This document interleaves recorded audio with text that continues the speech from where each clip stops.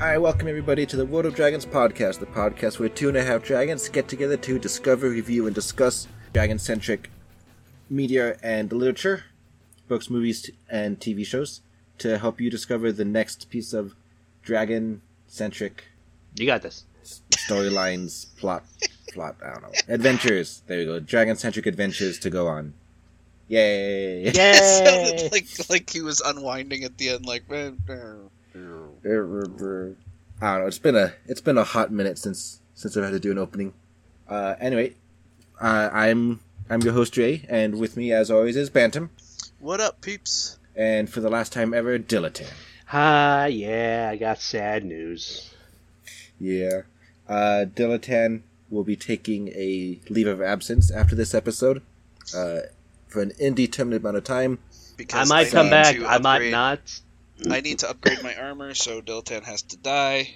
Yeah. Wait, what? It's making a Monster Hunter joke, I think. Yeah. Too bad. You gotta kill me 60 more times to get what you want. God damn it. I got the rarest drop rate. Fuck you. But yeah, he has some real life responsibilities he's got to take care of, and he's always welcome back whenever he can, but we don't know when that's going to be. So goodbye, Dilatan. It's very sad. You're Goodbye. fired. Do I at least still get my pension? No. Damn. Okay, you can have your pension. Yay! So yeah, he's joining us for this last episode, so we can just send him off. Like right now, we've put off the recording by like 2 weeks because he was sick. Just because I didn't want him to just like vanish into the ether. I wanted him to be with us one last time for like a hey, goodbye, so long. Yeah, I had the flu for a very long time, which then gave me the worst cough ever, which these two have heard on microphone, and I've probably destroyed their eardrums because of it. And now they're joining us today, also sick, because there's a goddamn plague going around. Plague? I don't know if I'd call would I have sick? I don't know. Your symptom sounds like you got your sinuses are pulling some shenanigans. But yeah. So this is actually the 50th episode, which is kind of funny how Dilatan made it to number 50. Yay! The asterisk is because it's the 50th if I'm only counting like unique things that we've covered. Mainline episodes, not things like our... Not like the couple of times we did a solo episode or we did an interview or anything like that. There's a couple of times where we did like part 1 and part 2, like Golden Treasures, part 1 and part 2. Those only count as one for the sake of counting, just because of how I number these episodes when I upload them. But yeah, so made it to 50. And for number 50, we're doing Eragon. Eragon. Eragon. Yeah. Eragon. I mean, there are people who pronounce it that way. I've heard. Well, those people are wrong. Well, A lot of those people never watched the movie, and therefore didn't have, See, when the book first came out, back in the day, before movies and audiobooks, you had to figure out how it was pronounced on your own. Yeah. This is a dark time for us Southerners. Dark time for dilettantes everywhere. But, related to Dragon news that we're going to let Dilatan give us, but like, for example, Ray and I play Monster Hunter, and we're actually playing Monster Hunter again right now. But for a really, really long time, the monster Tigrex, which I will never, ever, ever call anything other than Tigrex, the developers themselves came on an interview and said it's pronounced Tigrex, and the entire community was like, no. It's kind of funny that everyone just collectively was like, yeah, you don't even know, sorry. Yeah, well, because characters in-game didn't used to speak any actual language. It was literally a made-up gibberish. Whoa! Yeah, or they would it was a made-up gibberish. And then when we started getting actual voice actors for Monster Hunter games, and they would pronounce it Tigrex, and it's like, no. But yeah. Sorry, but me and Soren are only going to call it Tigrex. I'll flip back and forth. Next episode, the first episode without Dilatan, we will probably do Primal. Is that you talking about that show with the caveman and the dinosaur? Yes. All Is right, that called Primal? Yeah. I'm pretty sure it's called Primal. Yeah. We'll do Primal as soon as Dilatan's gone forever. That's it, a boycott. And then we'll review Ratchet and Clank, Red Faction, Command and Conquer. A bunch of video games. Yeah, we're just gonna, Star Wars. Oh, we'll do Star Wars. Yeah, we'll do Star Wars. Oh, that's the worst. That's the worst. Y'all won't even be able to do Star Trek right. Don't even try that. Star Trek. I'll be yelling from the sidelines, just screaming. We'll just cameo him in the back of the faint, like, you motherfuckers. So, Dragon News. Dilettante. As soon as I can breathe. Yeah. So we got... First Dragon. Okay. I thought you were going to take longer. Go. No, we got two interesting bits of Dragon News. One, well, it all has to tie into the Game Awards, naturally. Well, we got a new Monster Hunter coming out, which, I mean, we can all pretty much agree that it's like 100% nothing but dragons in there. So, hell yeah. They're all I know. technically wyverns, so yeah. So I know you two are incredibly excited about the new Monster Hunter coming out. They're not all technically wyverns. There are some actual dragons in Monster Hunter. Well, I just mean like the game themselves calls them all wyverns, is what I mean. I don't mean like they don't have arms, therefore they're technically wyverns. I don't mean that. I mean the fact that the game calls them all wyverns. Not the elders. They call them elder dragons. Yeah, because the powerful and smart ones are obviously dragons above wyverns. You're lucky I'm not a wyvern anymore. I got a couple of friends that like wyverns, so I like to poke fun at them. I like wyverns. Anyway, continue, Dilettante. Sorry. Aside from a new Monster Hunter coming out, which I'm sure those guys are going to now want to do an episode on Monster Hunter, Sean Murray, the creator of No Man's Sky and lead developer of Hello Games, announced a new project, which I'm going to have my eyes very close on and might be relevant to the podcast itself. What the fuck was it called? It was called Light No Fire. Light No Fire. You fool. Listen. You fool. I am now going to take my place as number one on the number one gamer pedestal. Nope, I'm already up here. The medal is already The around my games neck. are great, but the titles are not really memorable. But I mean, think about it. No Man's Sky. What is that? This gold medal is heavy. Whew. Anyway. No Man's Sky is because it's play in No Man's Land because nobody owns the sky. The whole game takes place in space, which is ostensibly the sky. It's not the sky is what surrounds the planet. That's called the atmosphere. You're flying around in space. Anyway, not getting on that tangent.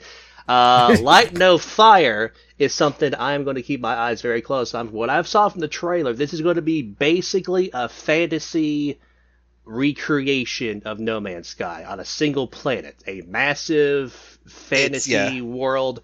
And if I'm correct, there's still going to be the spaceship mechanic, but that has been replaced with actual dragons. There's still no word on the story yet, but my working Build your own dragon. From the interview bits that I've seen on various websites, it's going to be a 1-to-1 scale Earth, and in the scale of your character running and walking and flying around on the back of a dragon is going to be an exact relative to the 1-to-1 Earth, which means that I believe it's going to be multiplayer in that, I mean, this is speculation, but it could be multiplayer in which thousands of people are playing, but they're like in a random spot on the planet, and you can eventually they're whoever your IP address tells you are. Yeah, but but the concept being that you can, it's like Minecraft but with better graphics. It's actually technically bigger than Minecraft. Yeah, well, no. Minecraft... Yeah. No, I every time I watch those like Metal Ball Studios or whatever, where he compares map sizes of game worlds, Minecraft is bigger. Knowing Sean Murray, they're going to go bigger than Minecraft. It's alright, just keep it simple, don't promise everything. Oh, he already... I'm making Earth! Yeah, no, he already broke that promise. And the best part is Sean Murray is reacting to those memes on Twitter. Yeah, but what I'm curious about is how the dragons themselves are going to be playing into the story. How the ship in No Man's Sky was like your... Well, to be fair, No Man's Sky didn't really have much of a story, but it did help guide you in ways to the plot itself, so I'm wondering how the dragons themselves are going to tie into this. Definitely worth keeping your eyes on. Hopefully the dragons can talk, but we'll see. If they're just regulated to being vehicles, I'm going to riot. I don't know if they're going to... Well, there's a very high chance that might happen. Or it could be like what Eragon did, which is what we're reviewing today. Hooray! Segway. Nice segue. Yeah. Alright, so for this review, we kind of did a really weird approach to it. I read the book first, and then watched the movie, just like in the old country. I had Bantam and Dilettante watch the movie first, and then I had Bantam read the book afterwards. Dilettante has not touched the book. So it's like we're approaching this as if Dilettante is the fan that only ever saw the movie and thinks he knows what he's talking about. I'm the fan that read the book first and then saw the movie and gets very disappointed. and Bantam's the fan that sees the movie, which intrigues him in the book, and then goes through the book afterwards. I also played the game that was based on the movie. I was going to say... Oh, you actually played the game? Well, I tried to. The emulator would not work, and this game is so obscure and so shitty that nobody knows the correct settings for the emulator to get it to work. I did see a Let's Play on YouTube, and holy shit. It's bad. It's bad? It makes you hate the series. It's pretty fucking bad, because I also watched a Let's Play, just in case, and oof. We're not going to have a very long spoiler-free part, because this being... 20 years old? I don't know. It's old, okay? So it's lost its no spoiler needed tag, whatever. Yeah. But I guess just for the few people who haven't, you young whippersnappers who were born after the book was written. Just that thought. It's old, it's dated, it is a product of its time. However, it is still recognized as one of the founding pillars of dragons in media. It's kind of right up there with Anne McCaffrey's Dragon Riders of Pern. We can all agree it's bad now, but back in the day it was what we had, and we liked it. Wait, you agree the book's bad? I have some issues with the books, a lot of it with how it was written. Not to throw any shade at him, but he started writing it, Christopher Paolini, the author, started writing it when he was 15, and it was finally published when he was 18. And the thing is, you can kind of tell that, this definitely was written by a high school kid. Yeah, it was written in 2001, and it was self-published at that point, and then came back out in 2003. So it is officially 20 years old. Mm-hmm. It just basically has a lot of tropes to it, and you can kind of see them coming, and yep, there we go. It's like Dilettante. I'm going to blow your mind with this right here, right? And we're going to go into more detail after the break, but it's basically just Star Wars, A New Hope. You're gonna have to try really hard. You realize what you just set yourself up for, right? Yeah. You're gonna have to try really hard to prove your point, my dude. It's a small boy that lives with his uncle, farming. Uh-huh. And then gets pulled into a rebellion. Uh-huh. His uncle dies. Uh-huh. They go save a princess. Uh-huh. He learns a magical power that very few people can use. Come on, it's fucking Star Wars. So when Ray pointed it out to me, and we were watching the movie together, it is literally Star Wars. Almost beat for beat. It's Star Wars: A New Hope. Beat for beat. Yes. The training montage where he was teaching him magic and telling him to float stones, and it's like, all right. That happens in The Empire Strikes Back. Sit your ass down. But yeah, no, it is actually the original trilogy. Minus, Death Star. My god, that's sad. But yeah, having read the book, it is a lot of Star Wars with some Lord of the Rings mixed in, and a couple of other things from other big major stories at the time. It ties into the whole, I was written by a high school kid.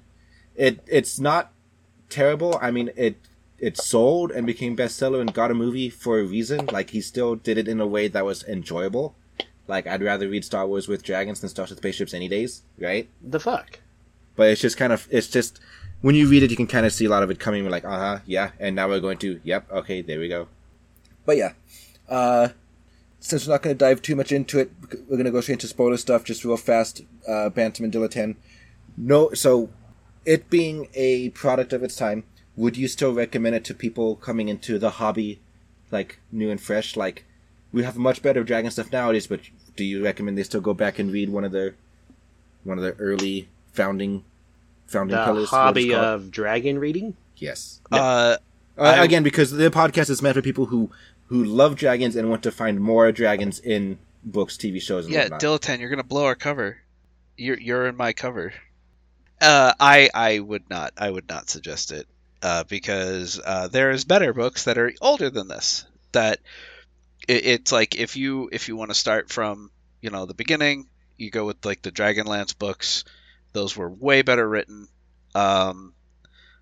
Absolutely no shade to Paolini, but a book written by a 15-year-old, maybe he could have if he waited until he was 18. It's have someone go back over the book.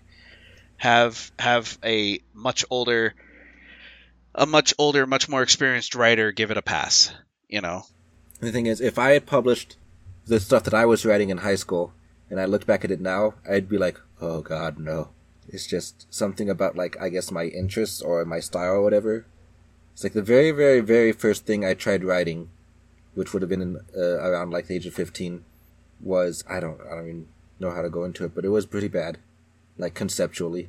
Oh yeah, I wrote a 150-page story when I was 13, and looking back on it now, I am glad it got destroyed. So glad. I'm not even going to go into detail what's in that travesty. Yeah, I don't want to go into detail either. What?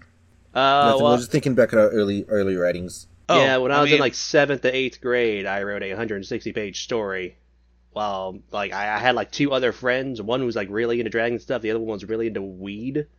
And we had like competitions to even could find like the most pictures or write the longest stories. Like I went full Ray when I was in 8th grade, and I wrote, and it was terrible. And I lost it when my computer finally died. And looking back on it now, I am glad it is never going to see the light of day. Yeah, I mean, I've told the story multiple times. I don't know if I told what the story was about, but it was essentially, as a little kid, I was obsessed with Armored Core for PS1, and I really liked Mega Man, and that was basically my book, was Armored Core meets Mega Man as the main character. He went around killing giant robots and then ripping parts off of them and sticking them onto his own cybernetic parts, and just that's just Metabots. Yeah, it was one-man wrecking crew, and the final boss slash bad guy was essentially Mr. Burns from The Simpsons. Excellent. Well, he was a frail old man who couldn't hold a candle to anything, but he was in charge of this major corporation that could send unlimited waves of bad guys after you. I thought my book was pretty good, but I'll never know because I don't have a physical copy. I can't say that because every time I write something, I always think it's trash. Most of the time, you think what you write is good until someone else reads it. Then the reality sets in. Alright, so Bantam says, no, newcomers to the hobby should skip Eragon. Dilettante, what about you? I also said, fuck no. Well, you didn't read the book, I guess. So I watched the movie, and you know what? If the movie is any indication on what the book's going to be like, and if the game's any indication, then holy shit. Yeah, hopefully, because Disney's going to remake the movie, so hopefully they do it justice. Have you seen Disney track record lately? I mean, but you can't get worse than the original movie. Have you seen Disney's track record lately? Look, Disney has some problems, but I think people are just quick to hate on Disney. People are like, oh, Wish was so terrible. Oh, Leo was so much better than Wish. I'm like, no, not really, you guys. You're just so eager to hate on Disney. Ray and I did go watch Wish, and we both really liked it. And we just yesterday watched Leo, and we both really liked it.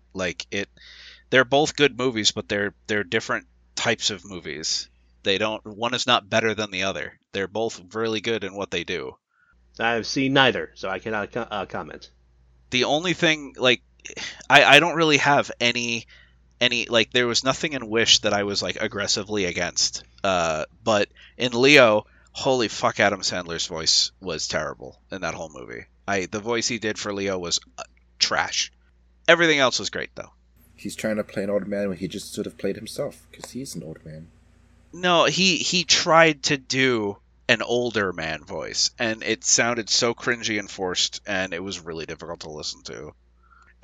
So Venter in our Discord says it was better than Whitey's voice in 8 Crazy Nights. Adam Sandler has never been a good voice actor, except one exception to me, and that was fucking Dracula from Hotel Transylvania.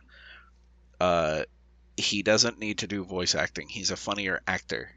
I don't know. Yeah, whatever. Anyway, I would actually recommend you do read Eragon. Because Eragon itself, even though I say it's tropey, even though I say it's got some problems with its writing, it's still, a really decent, story. And the world itself is pretty fun. And especially if you're, new to fantasy, it definitely feels like baby's first fantasy as far as, how simple it is to get into and how, I guess, how tropey, just the tropes really help it in that sense. But the sequels, not so much.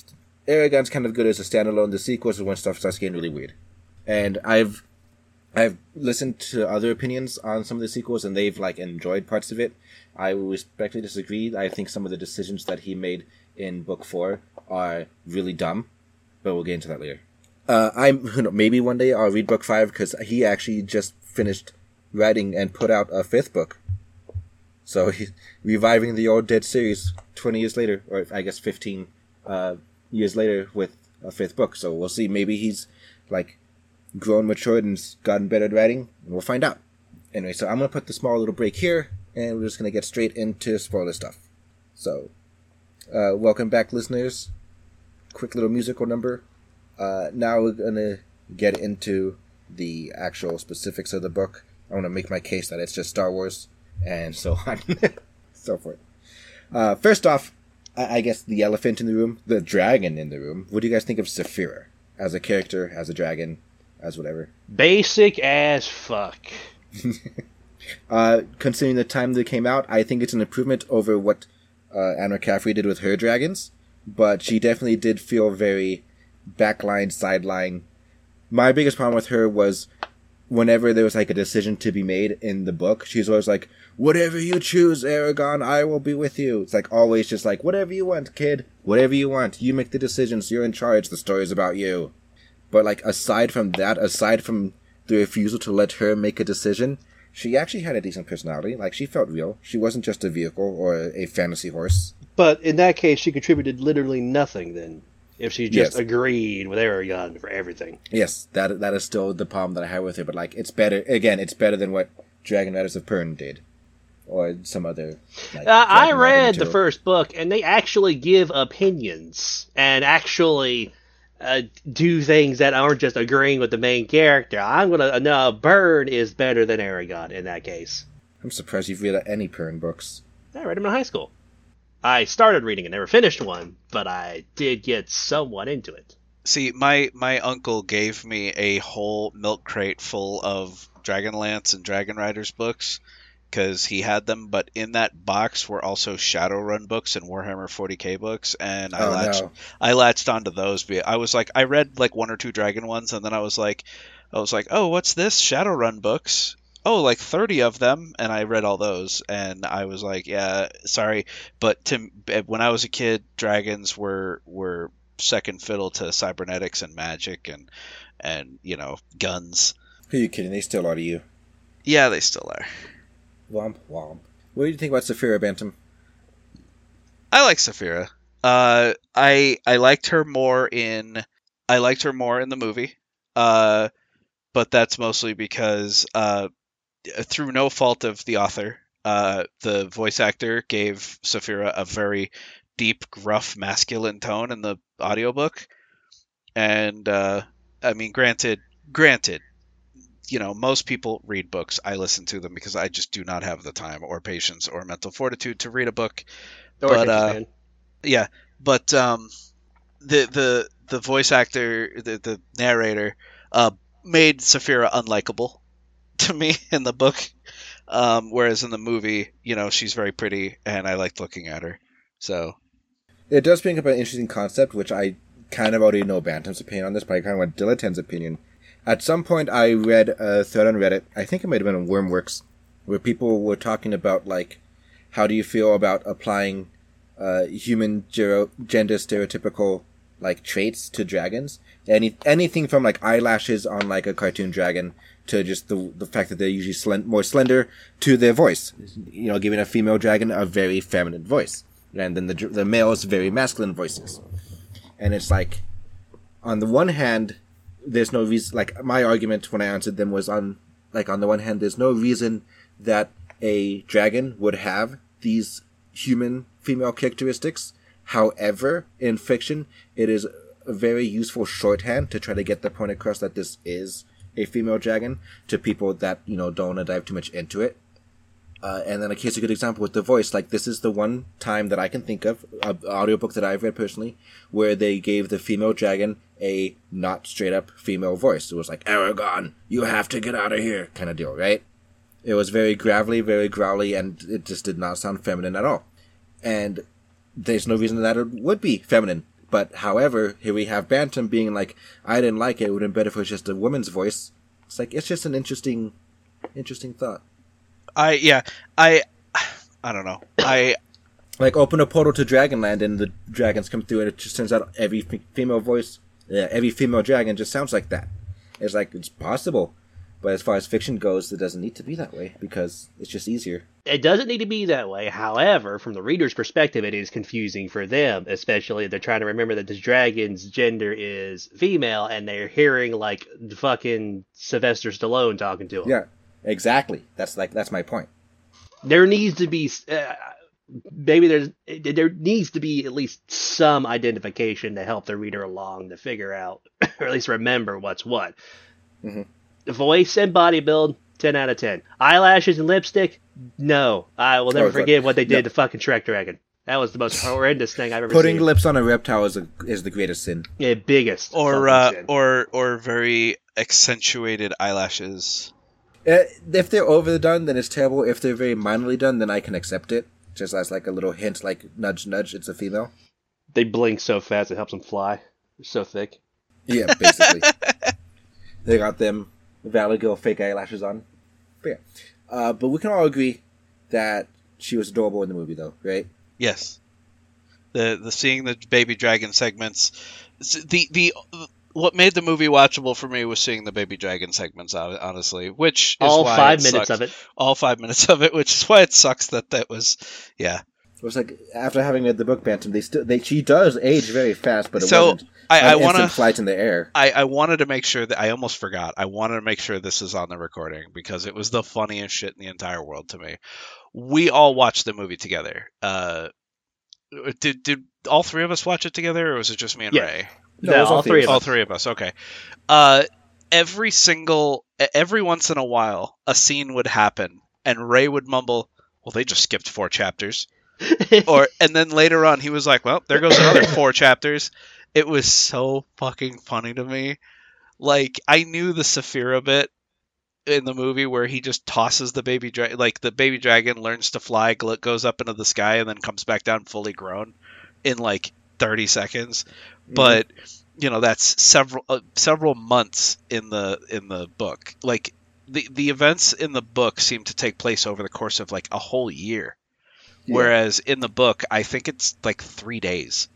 Oh, that movie moved a mile a minute. They tried to cram super so fucking much fast. shit into like an hour and a half. But they did it a little bit too hard because I am one of those people that is like, get on with it. Like there were many times in the book where I was like, Jesus fucking Christ, get on with it. The book definitely drags at some points, kind of like how in Lord of the Rings.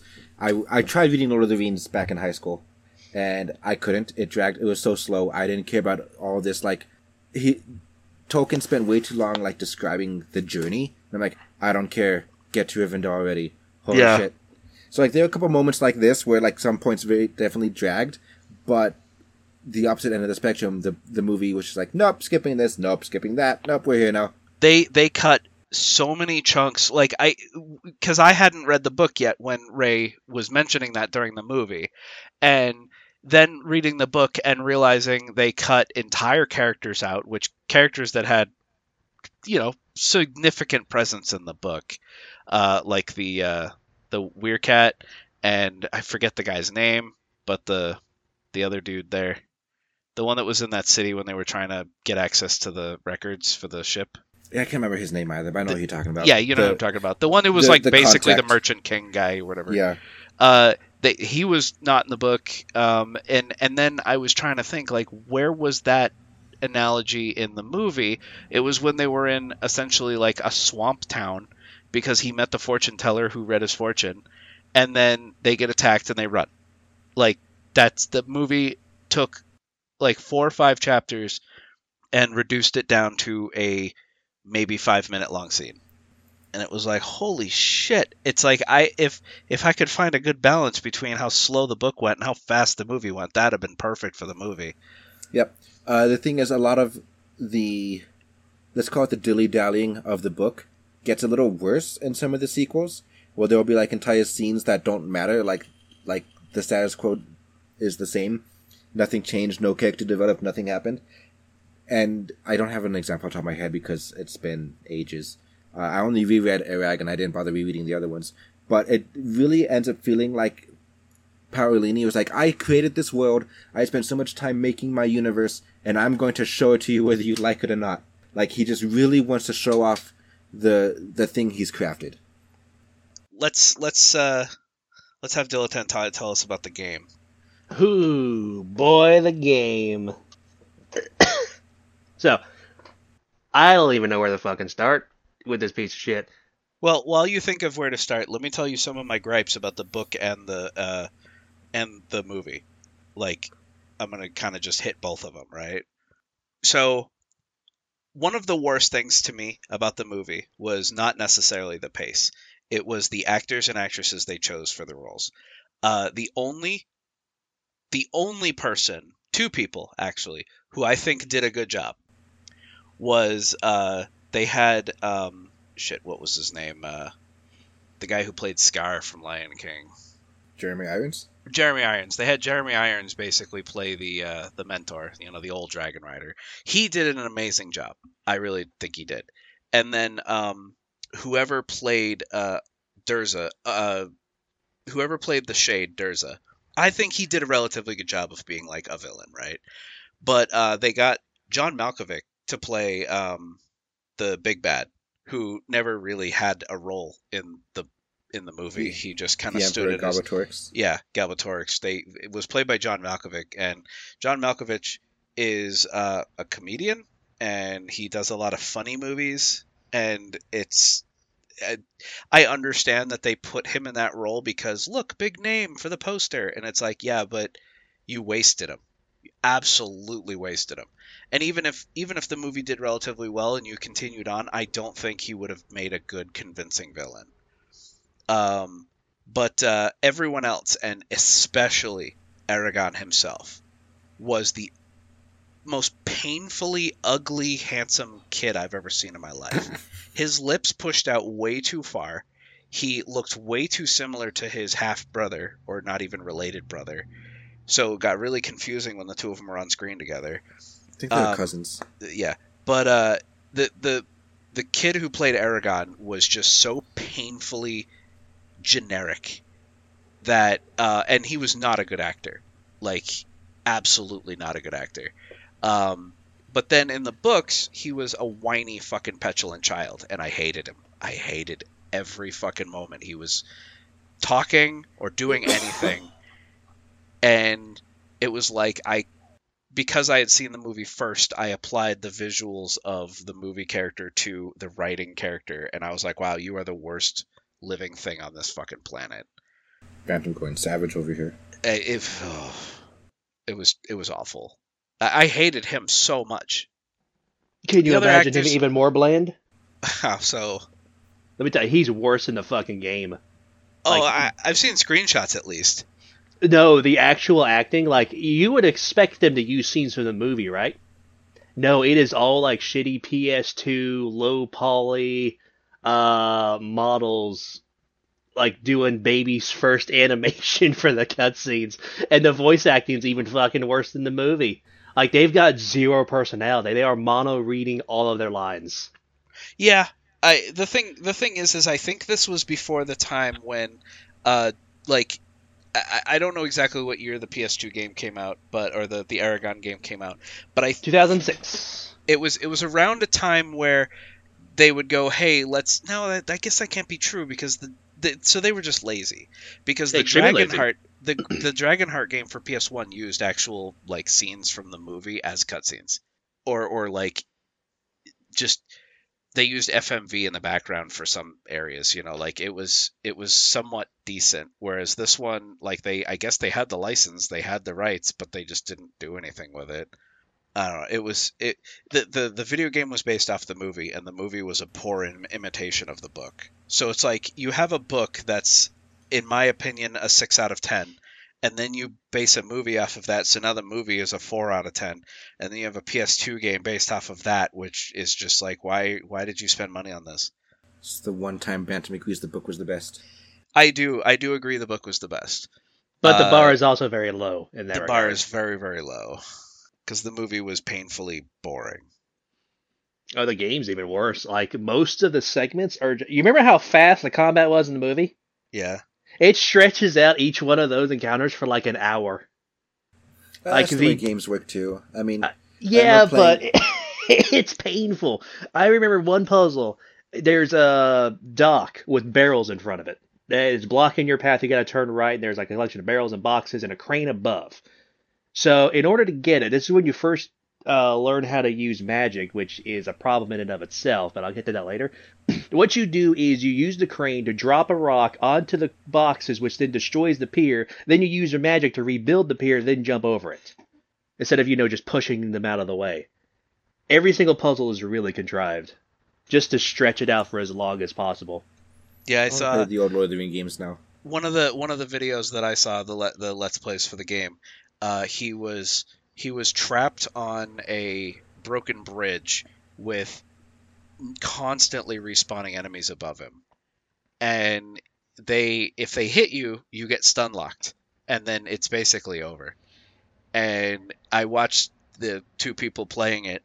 It took them like a half an hour to get through essentially a very small segment, because as soon as an enemy hits you, you're stun locked, and you have multiple people firing arrows at you while melee dudes rush you from to the left and right of the screen. It's like you can't defend against this, and your AI companion did nothing. Your AI is useless. There's a I forgot what the mechanic was called, but the more you killed, the more like bonus soul energy, whatever. You collect these little souls from the enemies, and it builds up this like combo tag team meter. But all that does is after you've killed enough enemies, your swords will then glow fiery blue, and I guess you do more damage.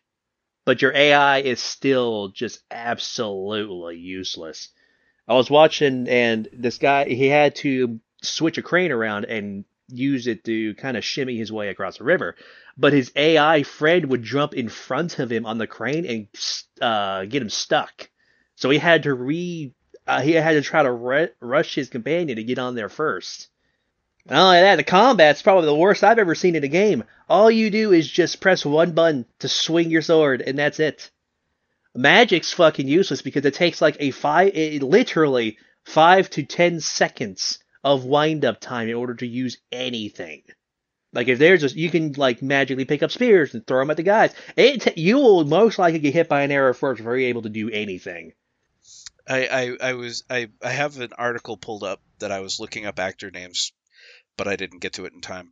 But I completely forgot. I mean, I know it was something we discussed, but Christopher Paolini is going to be co-writing a Eragon TV show that will be on Disney+. There's no word on it yet, but... Yeah, I thought they were making the movie, but apparently they're doing it as a TV show instead of a movie. They should have. But I was reading some of the issues for why this movie failed so bad. And it was because Fox was trying to jump on the 2000s fantasy bandwagon. They had a budget of $100 million, but it was not enough. So they just started axing entire chunks of the book out to save money. And because of Fox's impatience, the franchise was killed. How do you guys like this book's magic system? Having to know the names of everything in like an ancient magical language. Yep. And then I guess the way the magic works is like, because like in the movie and in the book, like, what's his face? I can't remember his name. That not the actor, but the role. Ironside, Jeremy Irons, whatever. What was his character's name? Shit, it wasn't Braum. Braum is a character from League of Legends. Bran? Or something like that. I don't know. It's something like that. Whatever. Anyway, when he's teaching him the words, he's like, oh, the word for rock is blah, blah, blah, and the word for twig is blah, blah, blah, whatever. And it's like, I guess the way the magic system works is that, just speaking the name of it in Magic obviously doesn't do anything, or Magic would be doing stuff while he was explaining it. But it's like, I guess whatever's in your mind, like what you want it to do, and then you say the name of the item, and I guess the item will help try to make that happen. It's a really weird fusion of intent and the word speak. Like Basinger was the word for fire, and so just saying fire meant you had now influence over fire, and it could do what you want. So it's a weird mix of intent. You could have the fire explode, or you could have it like rise up, or just whatever, right? But like to do like the really powerful stuff required you to be very, very specific with what you wanted. Like you, instead of just saying fire, you would have to say like the fire will rise up and consume whatever. Like, if you get more specific with the dialogue that you use in the ancient language, it got better. But you could just be as simple as using the word of what you wanted to control. But I think that takes more energy than or something.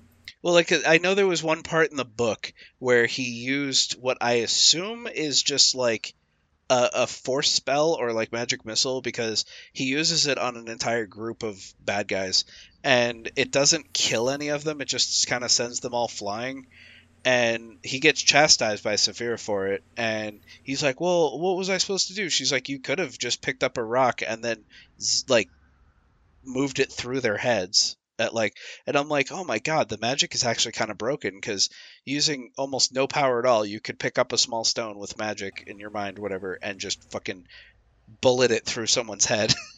And because just like with the Force. Yeah, because it nearly killed him, I think, in that moment. Like, it knocked him out, at least. Yeah, and because what you're trying to do takes an amount of energy off of you. It's supposed to be like equivalent to if you had done it physically, just like all in one instant. Yeah, I don't know. He goes back and forth on how much energy it takes in the future. But like, if you cast, and the other thing that as a rule of the magic is, once the spell is cast, it will do what you want it to do. If you don't have enough energy to supply that, let's just say mana. If you run out of mana, the spell will still do its thing, but your mana hits 0 or negative or whatever, and you just die. You just drop dead instantly. And the funny thing is there were some really, really old video games that I used to play where if your mana was out completely, you died. And I don't remember what games they were, but I was like, why did that happen? But as a kid, I never got it, but I guess that makes sense. It's like your life force. Yeah, the problem is that he starts like bending that rule in the future. And it's like, on the one hand, yeah, if you practice, you would get better. Like if you always get your mana low on purpose every day, but never like empty, eventually your mana pool starts getting bigger. Like, sure, that makes sense. But then he starts doing this weird thing in some of the future books where you can like infuse gemstones with your power, and so they basically become like mana batteries. And that's actually why the fancy sword that he has in the first book has a bunch of gemstones in like the hilt. It's because it was the sword of a dragon rider. And therefore, it's got gemstones that you can like charge up and whatnot. Yeah. So they keep finding ways to like break the rule a little bit. But it's like, I guess just in concept, because like Skyrim did the same thing, where the magic is based off the ancient language or first language or dragon language or whatever. And it's just like, as a concept, how do you guys feel about that? Well, all right, hold on. To correct you, the magic was not based on dragon language. Shouts were based on dragon language. Magic was its own thing. Different school of magic, I guess. Well, magic is magic. It's just magic. But specifically, the Dragonborn was the only one who could use shouts, which was the dragon language. So which was dragon magic. Yeah, it was dragon magic. Yeah, I'm not saying all the magic in Skyrim was dragon language, but the point is Skyrim had a magic system that was just the language. Okay, carry on. So it's just like, how do you guys feel about that? Just a magic system that's just based off of a language. If you know the word, you can do the thing. It makes sense if it's got some solid rules to it, but this one really kind of didn't. You could pull off a lot of, like Brandon said, you can pull a lot of broken shit in this universe with how magic works. But the way Skyrim's dragon magic worked. Okay, hold on. Correctly. I found it. Because my nerd brain was not going to let this go. Shouting and dragon language is not magic. It is not. It is a power. It is not magical in nature whatsoever. So, you're getting a little facetious. That's not the point. I mean, it's not facetious if it's... It's not the point. I don't care what it actually is in Skyrim. I was using it as an example to kind of explain what I meant by a magic system that's just the words. I don't care if Skyrim considers it magic or not. Okay. You know the way my brain works, it latches onto one thing. Go ahead, Dilettante, sorry. I'm trying to think of what my ideal magic system would be. I've always been a fan of like mana pools and actually have a magic in yourself and simply training your powers in order to manipulate certain objects. The more training you do, the more you're able to manipulate. Mm-hmm. Knowing just a word seems very lazy. A little bit, yeah.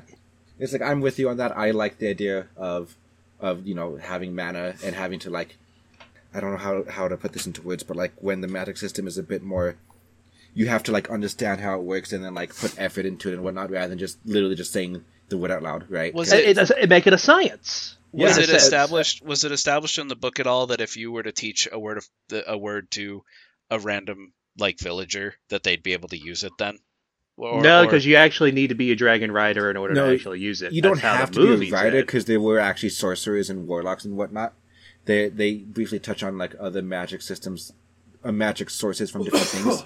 So you just teaching the word to a random person wouldn't allow them to use magic right off the bat.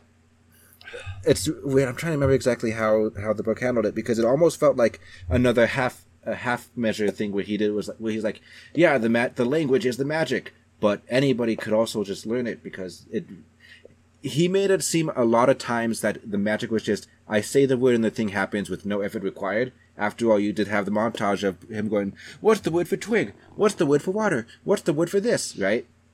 And basically just learning spells. But then at other times, it's definitely no, it takes focus and practice and you gotta learn how to actually do it because you can't just tell the word to somebody. Like the word was important, the word was mandatory, but the word by itself wasn't supposed to be able to do anything. It did require a gift and certain levels of practice and stuff. So I think it's just something he kept going back and forth on. Or maybe every human being is born with 10 mana points.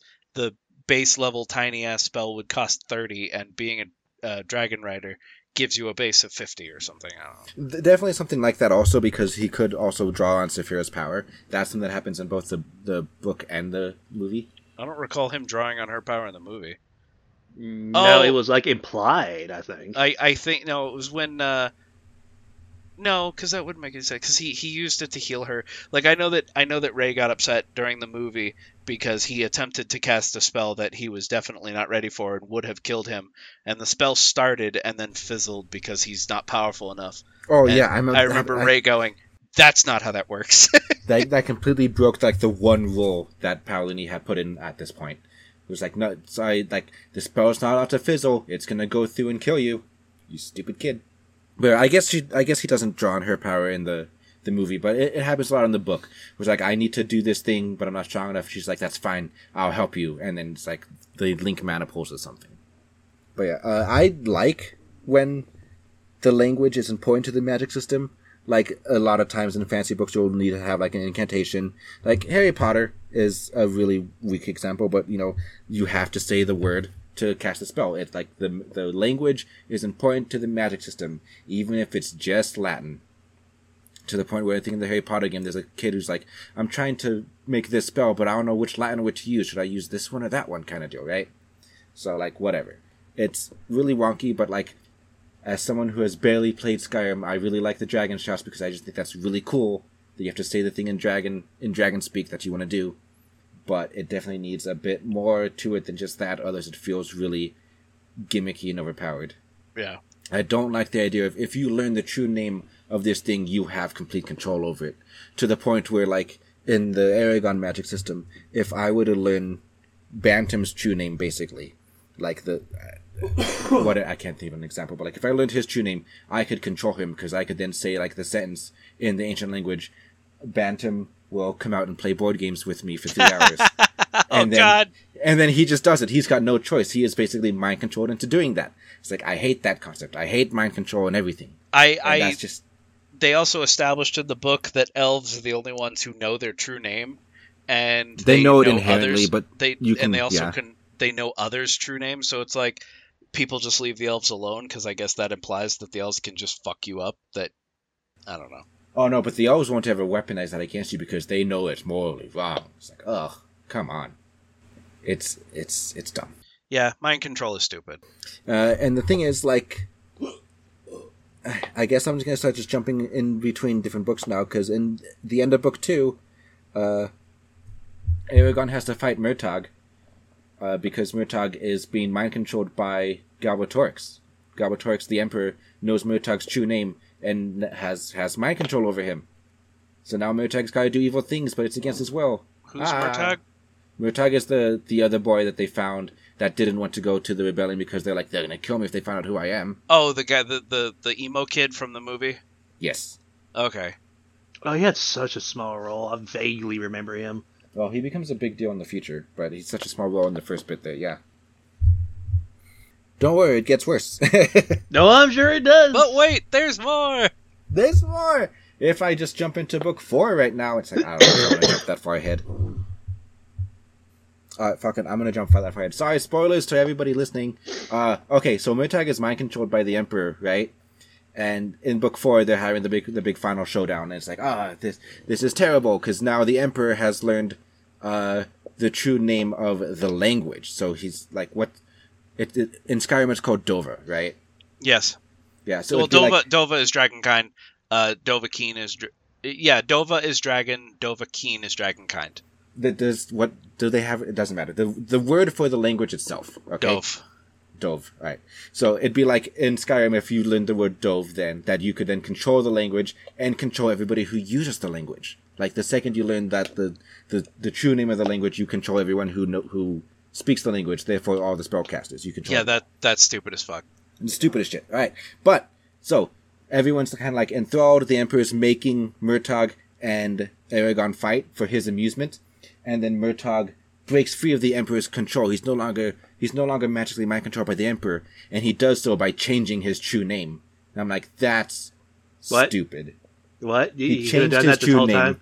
He changed his true name so that he could break free of the Emperor. Now, granted, like apparently you can only change your true name if you like fall in love with something, and he fell in love with one of the female characters that are in the later books. The fuck? Because by falling in love with someone, you've changed the essence of yourself, and therefore your true name has changed. It was something so completely stupid like that. It's like, if you're gonna go down the route of this is your true name in the language and whatever, stick with it. You can't change a true name. It's like, ugh. That's pulling out of your ass in order to save yourself.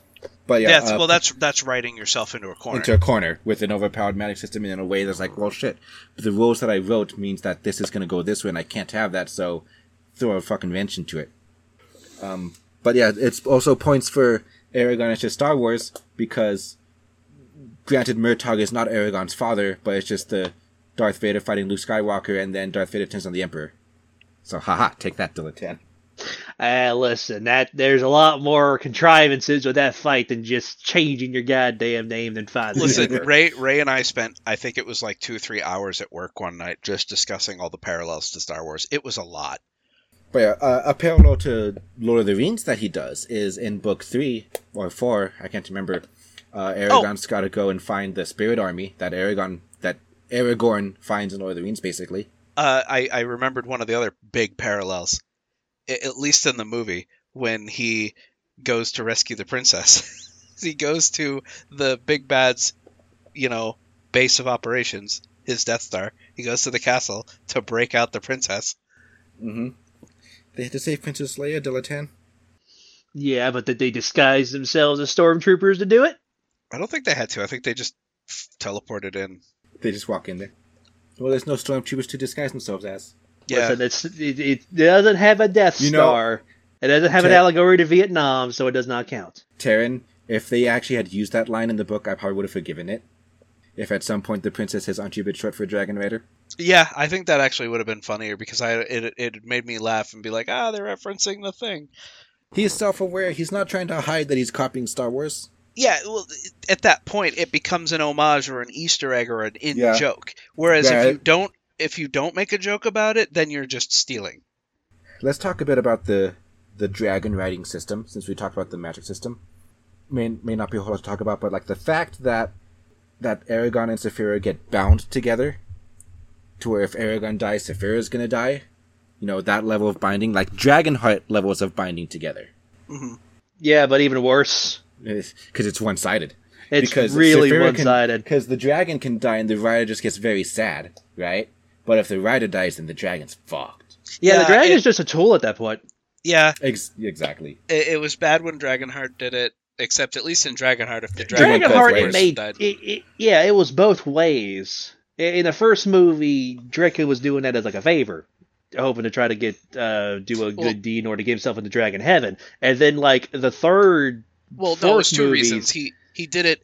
You're right, but he also did it because he thought the goodness in his heart would overpower the sliver of darkness in the dude's heart, the other guy, the prince's heart. Yeah, right. Yeah, but then in like the third movie, he's just like, oh, dragons were destined to merge with humans. I'm like, no, none of that. And then it just got worse from there. And then here comes Eragon. I was like, hey, dragons are. I don't even know how to fucking explain it, but no, they are just essentially tools. It's the Rick and Morty thing with the little robot, and it's like Eragon goes, Saphira, what is your purpose? Or no, Saphira's like, what is my purpose? He goes, you extend my lifespan and die if, and die. You're if completely I die. expendable and extend my lifespan. Oh my god. See, I kind of enjoy it when it's the other way around, because like they didn't full out like bond with each other, but in the Age of Fire books, they created a dragon riding system because after Regard helps fight off the humans and kills the dragon slayer and whatnot, he's like, you know what, dragons that have humans on their back are stronger, so we should use this as our military force. However, we're gonna make the oath that they have to take to join the ranks very one-sided, to like, if the dragon dies, the human's put to death, like executed. But if the human dies, then we'll just give him an honorable burial and get a new human. It's like, that's fine. I agree. That's the dragon, fine because first off, we just prefer dragons, so that's kind of unfair. But also, if humans are always expendable. the sheer amount of population of humans to dragons, like, yeah, that's fine. Yeah, humans are expendable, and maybe you can make an argument for the main characters of a book or whatever, but I mean, for every one dragon, there's like 1,000 humans, so that it should go that way. But how do you feel about the fact that Saphira can't talk? Her dialogue is all telepathic. I'd be fine with it if it wasn't just through Eragon. How about you, Benton? I'm okay with it. I mean, I kind of like it because that way, you can have secret conversations with your dragon about somebody that you're standing right in front of. Like, I like that idea. I'm actually. It does feel very restricted to the dragon itself, though. Again, just making her nothing but like. Yeah, I prefer when the dragons actually talk and interact with everybody around them. Yeah, if they're supposed to be sapient and like intelligent and whatnot, then like, why can't they just speak? Because their mouths and throats are not made for it. They're made for biting and tearing, not for talking. So just give them one heck of an accent. Like Sean Connery. No, not Sean Connery. Ew. No. Yay. Ew. No, Sean Connery is a terrible voice actor. Oh, okay then. Well, he can't do voices. He can only do himself. Himself's pretty good. No. I'm kind of biased for this, but still, it's a decent You are voice. incredibly biased for this. You are incredibly biased, and you haven't seen a majority of movies with Sean Connery in it. He can literally only play himself. It's literally, I am Sean Connery. Oh, sorry, I meant Draco. Like, if they had left that in the movie, it would have been great. I'm trying to remember, because Tristan brings up a good point that he thinks in the book that Saphira can talk to Brahm. And I'm like, that actually were a couple times where it's like Saphira's like doesn't come to help Eragon when he's like being cornered by Brahm to like be questioned or whatever. And it's like because Brahm. The thing is, I don't know for sure if she talked back to Brahm. I think Brahm just talks to her. Just said, hey, I'm going to go and talk to Eragon. Can you just go flying for a bit to, like, be out of the way? I don't think Saphira ever spoke to Brahm herself.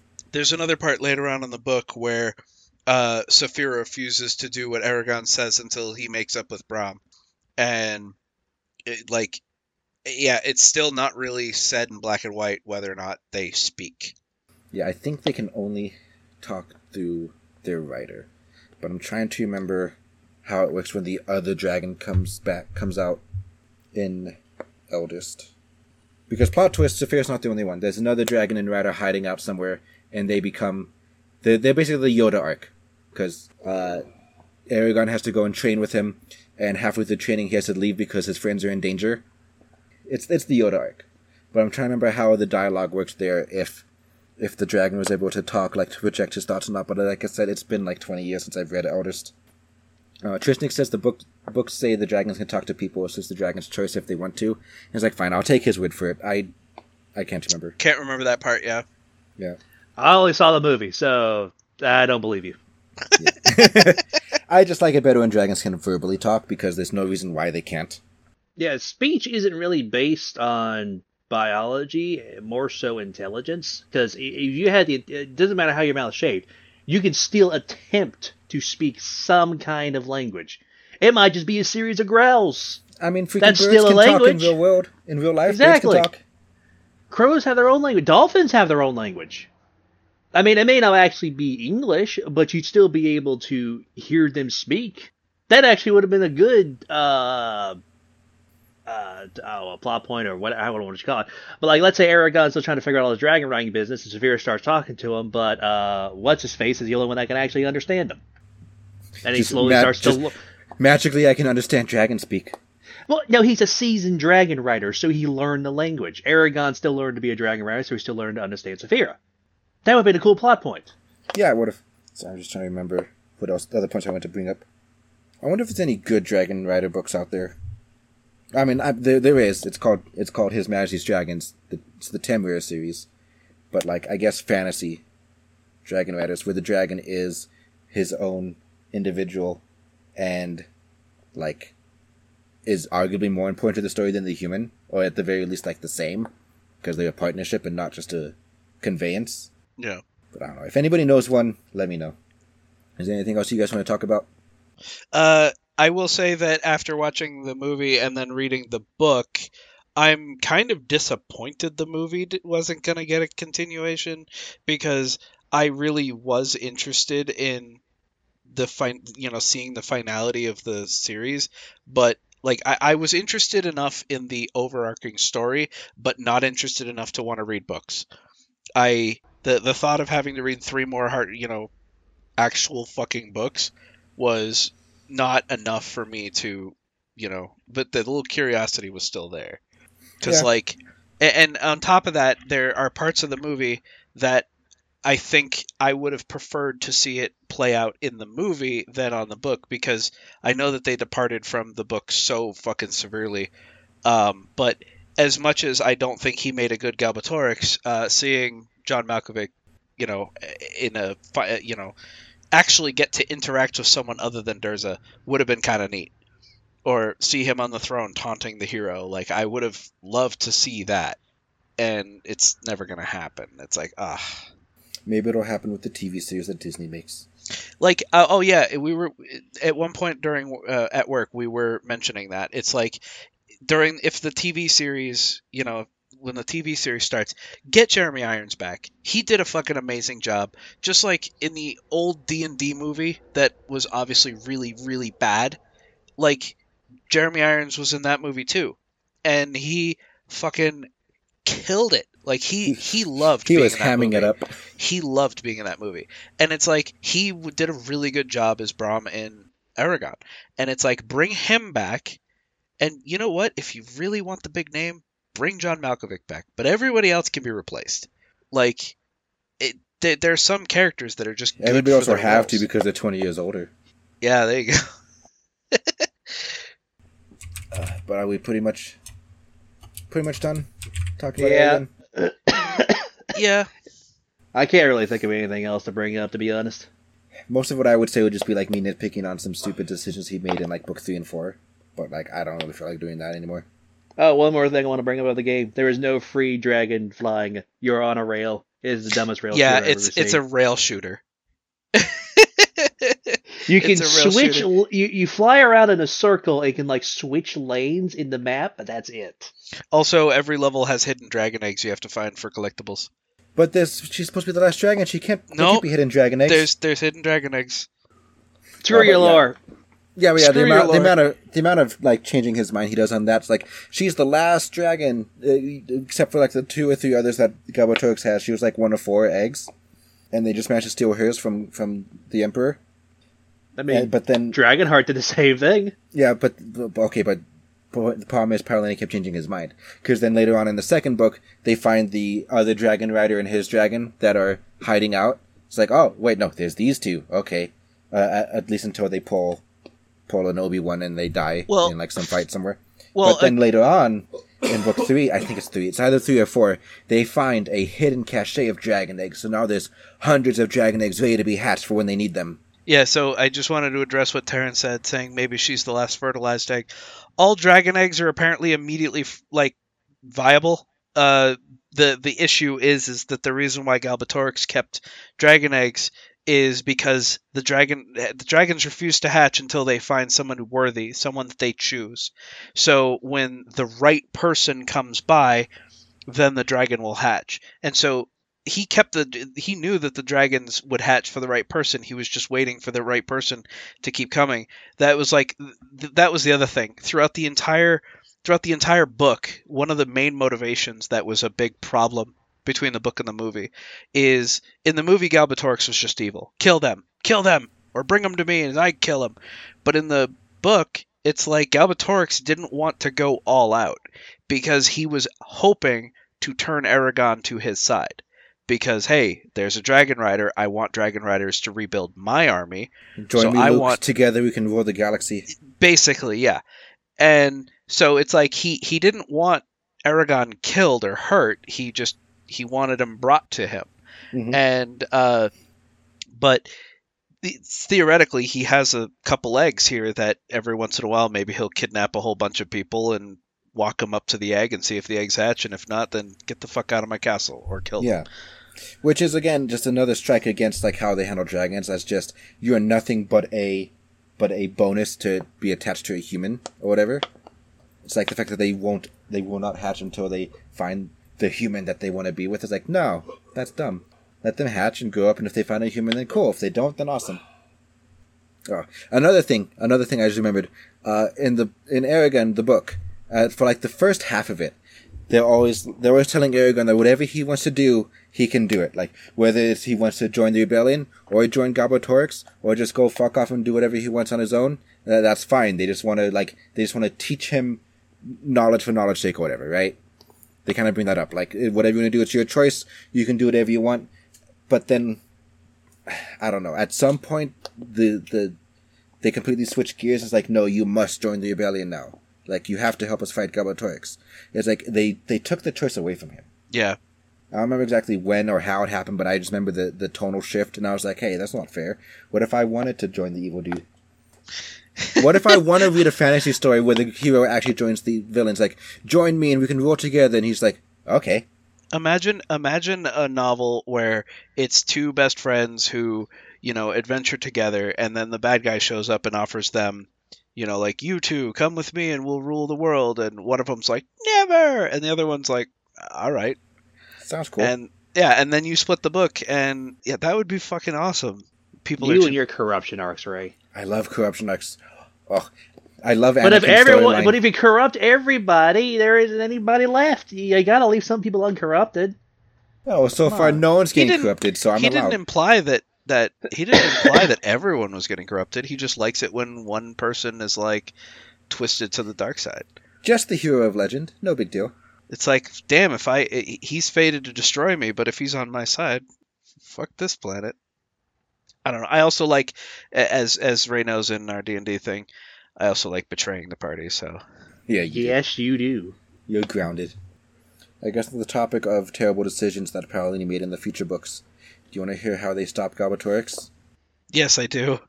Eragon casts a spell that forces Galbatorix to feel the emotional impact of the terrible things he's done. Right. You actually did tell me that. That is like, that's so fucking dumb. That's some My Little Pony friendship is magic bullshit. It's so bad. Can we not just kill the evil emperor in an epic fantasy story? Is that not allowed anymore? The Ghost Rider movie, where his ultimate attack is to force an opponent to feel the weight of their sins, and it burns your soul in the process, but the bad guy doesn't have any souls. But the bad guy's ultimate goal is to steal millions of souls from this one location. So, he lets him steal all the souls, and then is like, now feel the weight of all those souls. And the bad guy's like, ah! And it's like, oh, God. What a stupid way to... Yeah, I much prefer the bad guy get fucking eviscerated through violence. He should get tossed down an elevator shaft by his number one henchman, or whatever the fuck that hole in the floor was. Elevator shaft, you've lost a lot of respect from me. It's a fucking... Well, what the heck is it? It's a vent shaft to the main reactor. Okay, still, point being, just toss him down that. That whole giant thing was an elevator? No! I'm corrupting Bantam now. Yes, Bantam was an elevator. I hate you. I hate you all. All right. Anyway. At any rate, so back to original when Ray asked if we would suggest this as a starting point for reading Intelligent Dragon type books or Dragon Rider books in general. I say no. Ray said yes, I think. Just the first book. The book 2, 3, and 4, nah. But book 1. But the problem is that if you end up liking the story, then you're gonna have to keep going. Not everybody's gonna have somebody like you to just tell me what happens. I'm not gonna read them. That's up to them. Yeah, if they want to keep going, then they can keep going. But like, the old Forgotten Realms books were good. I suggest those. Forgotten Realms, you mean like the Drid Still Weird and stuff? It was published under Forgotten Realms, the Dragon Riders and stuff like that. Not the Dragon Riders of Pern, but Dragonlance, that's what it was. Dragonlance is not Forgotten Realms. Isn't? No. Forgotten Realms is Faerun. That's where Baldur's Gate takes place. Oh. Well, whatever. Alright. Whatever. Anyway, thank you for joining us, everybody. For our 50th episode, asterisk, where we cover Eragon. It's not a new thing, but we're doing old things. Maybe for episode 100, we'll do Wings of Fire. Or something. I don't know. But, hopefully by then... Thank God I'm going to be gone for that. No, you'll be back before then. Yeah, probably. But yeah. Most of it was just us complaining because it did a lot of things wrong. It's an old book. The genre has matured. I still say it's enjoyable, but it's definitely had some oofs in there. But yeah, if you disagree with me and you think Eragon's the best thing ever and eldest and inheritance and all that, it's like, you want to fight me? Bantam, tell me where they can fight me. All right, they can fight you at Twitter at @officialwadpod. Our email, we're probably going to close the Twitter. Let's see if we can get into Blue Sky, because obviously Twitter is a steaming hellhole now. The best way to get in touch with us is the email, which is wadpodcastmail@gmail.com. We do have a Patreon at patreon.com/worldofdragonspodcast, and our Discord, which is the best way to get in touch with us, is going to be linked in the show notes. Because even though I'm not going to be... Because Discord links. Even though I'm not going to be recording episodes, I will still be hanging out here during my free time. I'm the most active out of the three of us in the Discord. I usually stream games and just chill out. Dilettant's being promoted to community manager. Yay! We also did get one email. It's like the first email we've gotten in. Dilettant, I promote you to customer. So we did get an email, and I was shocked because I do check my email every day. There was someone who said that there's a few books he read that his name is Jasper. He said I could use his name Jasper. But he says there's a few books he read that we might like. He'd be happy to hear our opinion on them. So if any of these sound familiar to you and it's something that you as a listener really like and you want us to, bump up the priority list, there's Axtara Banking and Finance, The Conjuring of Zoth Avarex, the self-proclaimed greatest dragon in the multiverse. Sounds like Ray.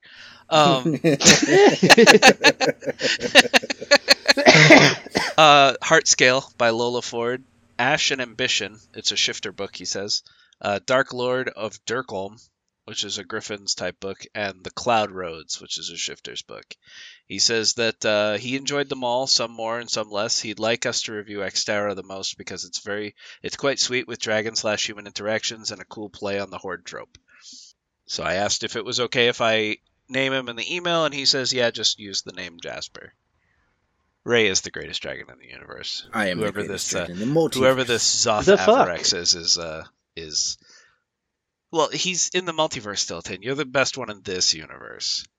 Yeah, fuck you, Ray. This is my universe. Get out. Invade! No, he doesn't have to leave. Invasion. So yeah, thank you very much for your email, Jasper. And thank you, Dilettant, for putting up with us as long as you did. We knew we would eventually wear you down. We thought you would so last this many long. words. So many Hopefully you can pages. rejoin us in the future. Hopefully. That's still undetermined, as we're trying to work out the schedule for the personal shit going on. Mm-hmm. Maybe I'll have something probably after Bantam visits, as far as like if I can come back or not. I might be able to join you guys for smaller episodes. It's just finding the time for the books themselves is difficult. I understand that. You can be our little media dragon. Yeah, if you guys are doing like quick shows or games, I can like something I can do like maybe in one day. That'd be fine. But multi-day books while trying to watch over my grandmother, that's going to be difficult. We didn't actually discuss what we're going to be doing next time, Bantam. We don't know what we're doing next time. Well, why don't we just do the Averex one? The what? The dragon banking? Yeah. That's not an audiobook, though. Ugh. Yeah, you see? Right. We'll do that one after the next one, then. You and I will discuss what we're doing later, and I'll just... No, we can... I'll just clip it onto the end of this, because we gotta go. We gotta go? I don't know. Oh, yeah. Go. All right. Yeah, we'll just clip it on.